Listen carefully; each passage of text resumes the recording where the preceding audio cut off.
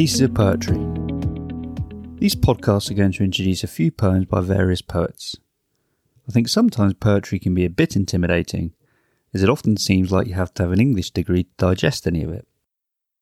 And when you read articles or intros about poetry, references fly around to other poems and authors you might not know, or movements and influences you might not have heard of. And this is usually before you even get to the actual poem. So although you can always dig deeper into that poem if it interests you, first and foremost, when you do read that poem, what it is to you, it is to you. Maybe it's the rhyme or a turn of phrase, a few images conjured up, or a thought or words that stick with you. That's why this series is called Pieces of Poetry. It's bits and pieces of poetry. Don't worry, that doesn't mean I'll only read a few lines of a poem. I'll read the poem all the way through. It's not going to be an in-depth look at each and every poem. There will be an intro to the poet, a reading of one of their poems, and a few thoughts about the poem afterwards. Okay, we're going to start off with T.S. Eliot. In the first lockdown of March 2020, I had this earworm poem I couldn't get rid of. This earworm poem was a love song of J. Alfred Prufrock, known sometimes as Prufrock, presumably because when you say the title a few times, it gets a bit long. Thomas Stearns Eliot was born in St. Louis, Missouri by the Mississippi River in 1888 into a prominent Christian family. He attended Harvard and Oxford universities, moved to England in 1914, became an English citizen in 1927, and lived there for the rest of his life. He is regarded as one of the most influential poets of the 20th century, and was also a playwright, literary critic, editor, and publisher. I was first introduced to T.S. Eliot by an English teacher of mine in sixth form.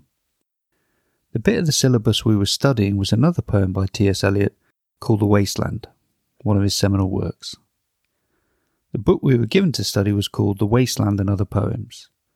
The love song of J. Alfred Prufrock was the first poem in the book, and felt like it was tacked onto the front to be an appetizer before this serious stuff started. It was written in 1911 and first published in the June 1915 issue of Poetry, a magazine of modern verse. Its inclusion supported by another poet, Ezra Pound. We didn't spend much time studying the poem, but it really stuck with me. I hadn't read a lot of poetry, and I thought it was the tops. It couldn't be beaten. It was the best poem ever, and that was it. During lockdown, I looked to see if there were any readings on YouTube.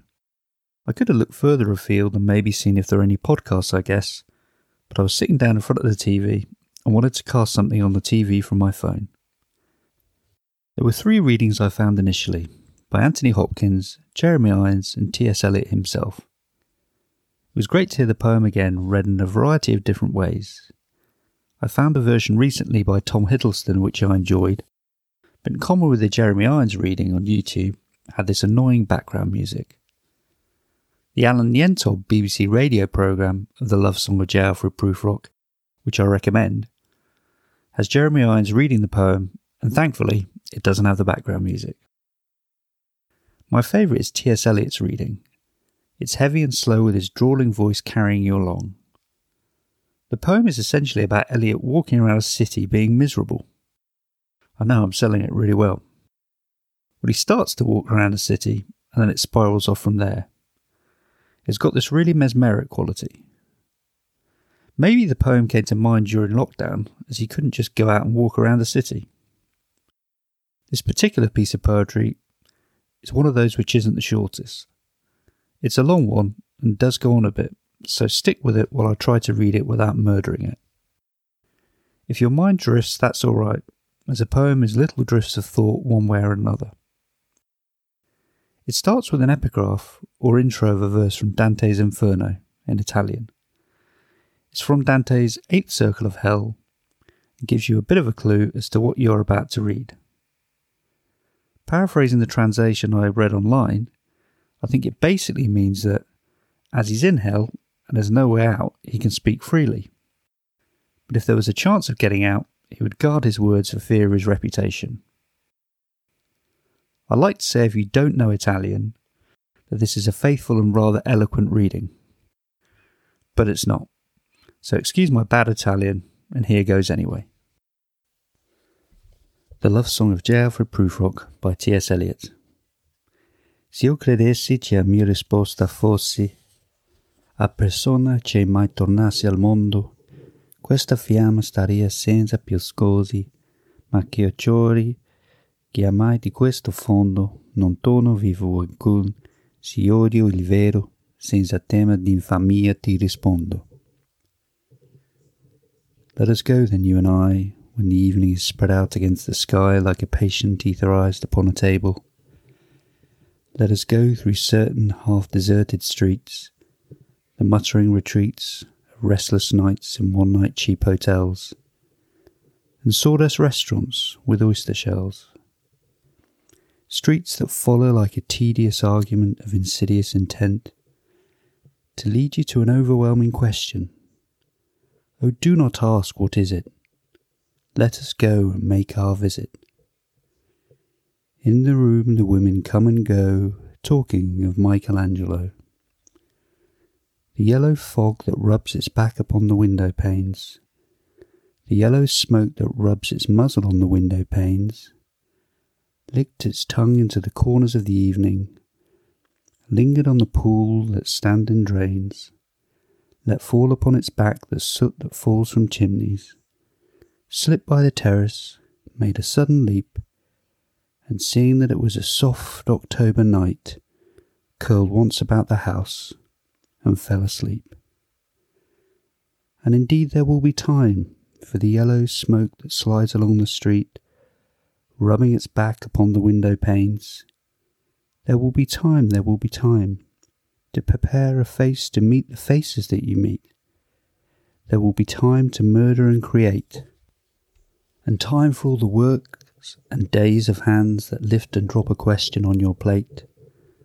Time for you and time for me, and time yet for 100 indecisions, and for 100 visions and revisions, before the taking of a toast and tea. In the room the women come and go, talking of Michelangelo. And indeed there will be time to wonder, do I dare and do I dare? Time to turn back and descend the stair, with a bald spot in the middle of my hair. They will say, how his hair is growing thin. My morning coat, my collar mounting firmly to the chin. My necktie rich and modest, but asserted by a simple pin. They will say, but how his arms and legs are thin. Do I dare disturb the universe? In a minute there is time for decisions and revisions which a minute will reverse. For I have known them all already, known them all. Have known the evenings, mornings, afternoons. I have measured out my life with coffee spoons.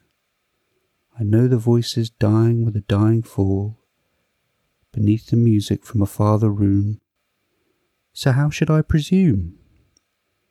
And I have known the eyes already, known them all, the eyes that fix you in a formulated phrase. And when I am formulated sprawling on a pin, when I am pinned and wriggling on the wall, and how should I begin to spit out all the butt ends of my days and ways? And how should I presume? And I have known the arms already, known them all, arms that are braceleted and white and bare, but in the lamplight down with light brown hair. Is it perfume from a dress that makes me so digress? Arms that lie along a table or wrap about a shawl, and should I then presume, and how should I begin? Shall I say I have gone at dusk through narrow streets and watched the smoke that rises from the pipes of lonely men in shirt sleeves leaning out of windows? I should have been a pair of ragged claws scuttling across the floors of silent seas. In the afternoon the evening sleeps so peacefully, smoothed by long fingers, asleep, tired, or it malingers, stretched on the floor, here beside you and me. Should I, after tea and cakes and ices, have the strength to force the moment to its crisis? But though I have wept and fasted, wept and prayed, though I have seen my head, grown slightly bald, brought in upon a platter, I am no prophet, and there's no great matter. I have seen the moment of my greatness flicker, and I have seen the eternal footman hold my coat and snicker, and in short, I was afraid. And would it have been worth it, after all, after the cups, the marmalade, the tea, among the porcelain, among some talk of you and me? Would it have been worthwhile to have bitten off the matter with a smile, to have squeezed the universe into a ball, to roll it towards some overwhelming question, to say I am Lazarus come from the dead, come back to tell you all, I shall tell you all? If one settling a pillow by her head should say, that is not what I meant at all, that is not it at all. And would it have been worth it, after all? Would it have been worthwhile, after the sunsets and the dooryards and the sprinkled streets, after the novels, after the teacups, after the skirts that trail along the floor, and this, and so much more? It's impossible to say just what I mean, but as if a magic lantern threw the nerves in patterns on a screen. Would it have been worthwhile if one, settling a pillow or throwing off a shawl, and turning toward the window should say, that is not it at all, that is not what I meant at all? No, I am not Prince Hamlet, nor was meant to be. I'm an attendant lord, one that will do, to swell a progress, start a scene or two. Advise the prince, no doubt, an easy tool. Deferential, glad to be of use. Politic, cautious and meticulous. Full of high sentence, but a bit obtuse. At times, indeed, almost ridiculous. Almost at times the fool. I grow old, I grow old. I shall wear the bottoms of my trousers rolled. Shall I part my hair behind? Do I dare to eat a peach? I shall wear white flannel trousers and walk upon the beach. I have heard the mermaids singing, each to each. I do not think that they will sing to me. I have seen them riding seaward on the waves, combing the white hair of the waves blown back, when the wind blows the water white and black. We have lingered in the chambers of the sea, by seagulls wreathed with seaweed red and brown, till human voices wake us, and we drown. So yeah, pretty cheerful stuff there, particularly at the end. Eliot wrote this poem when he was 22. You'd think he should lighten up a bit, rather than project himself into the future, and wonder what life still holds after hitting his peak, or failing to hit his peak, what his life has been, and what it's like today, at this very minute and hour. It's an incredible act of projection. Let's walk through the poem a bit. So what's it all about then? Or should I say, what do I think it's all about? The title is the first thing. Many people have wondered about the naming. Apparently in St. Louis, where Eliot grew up, there was some kind of furniture store which had Prufrock in the name. Then there's the J. Alfred. Maybe he named a poem with two initials, as Eliot himself has two initials. He never expanded much upon the name, saying that only that he got Prufrock from somewhere, but couldn't recall where. The first three lines are the most lauded and quoted, and capture an expansive vista. Let us go then, you and I, when the evening is spread out against the sky like a patient etherized upon a table. You can see it as an uncomfortable image when he says, it's like a patient etherized on a table, sort of prone and unconscious. The author C.S. Lewis, who wrote the Chronicles of Narnia, was not Eliot's biggest fan, and said something like, he wasn't able to see any evening which would suggest a patient etherized upon a table. Still, I like it. It pitches you into an expansive scene in the sky before you are firmly taken back down to the ground, as Eliot takes you through wandering the half-deserted streets. The streets, like his thoughts, carry on from one to another to lead you to an overwhelming question, which he addresses to you, the reader. Let us go and make our visit. The poem continues, in the room the women come and go, talking of Michelangelo. Even though you haven't got very far reading the poem, this throws you off a bit. Michelangelo is a celebrated artist whose art and legacy gets talked about. Will Prufrock get talked about? Does he think that?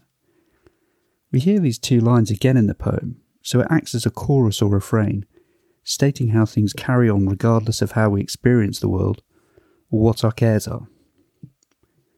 And then the wanderings go from him heading out into the evening to the yellow fog and smoke, the pollutants of an industrial town or city, used as a metaphor for a cat. Eliot liked cats. He wrote a collection of poems called Old Possum's Book of Practical Cats, which was used as a basis for the musical Cats.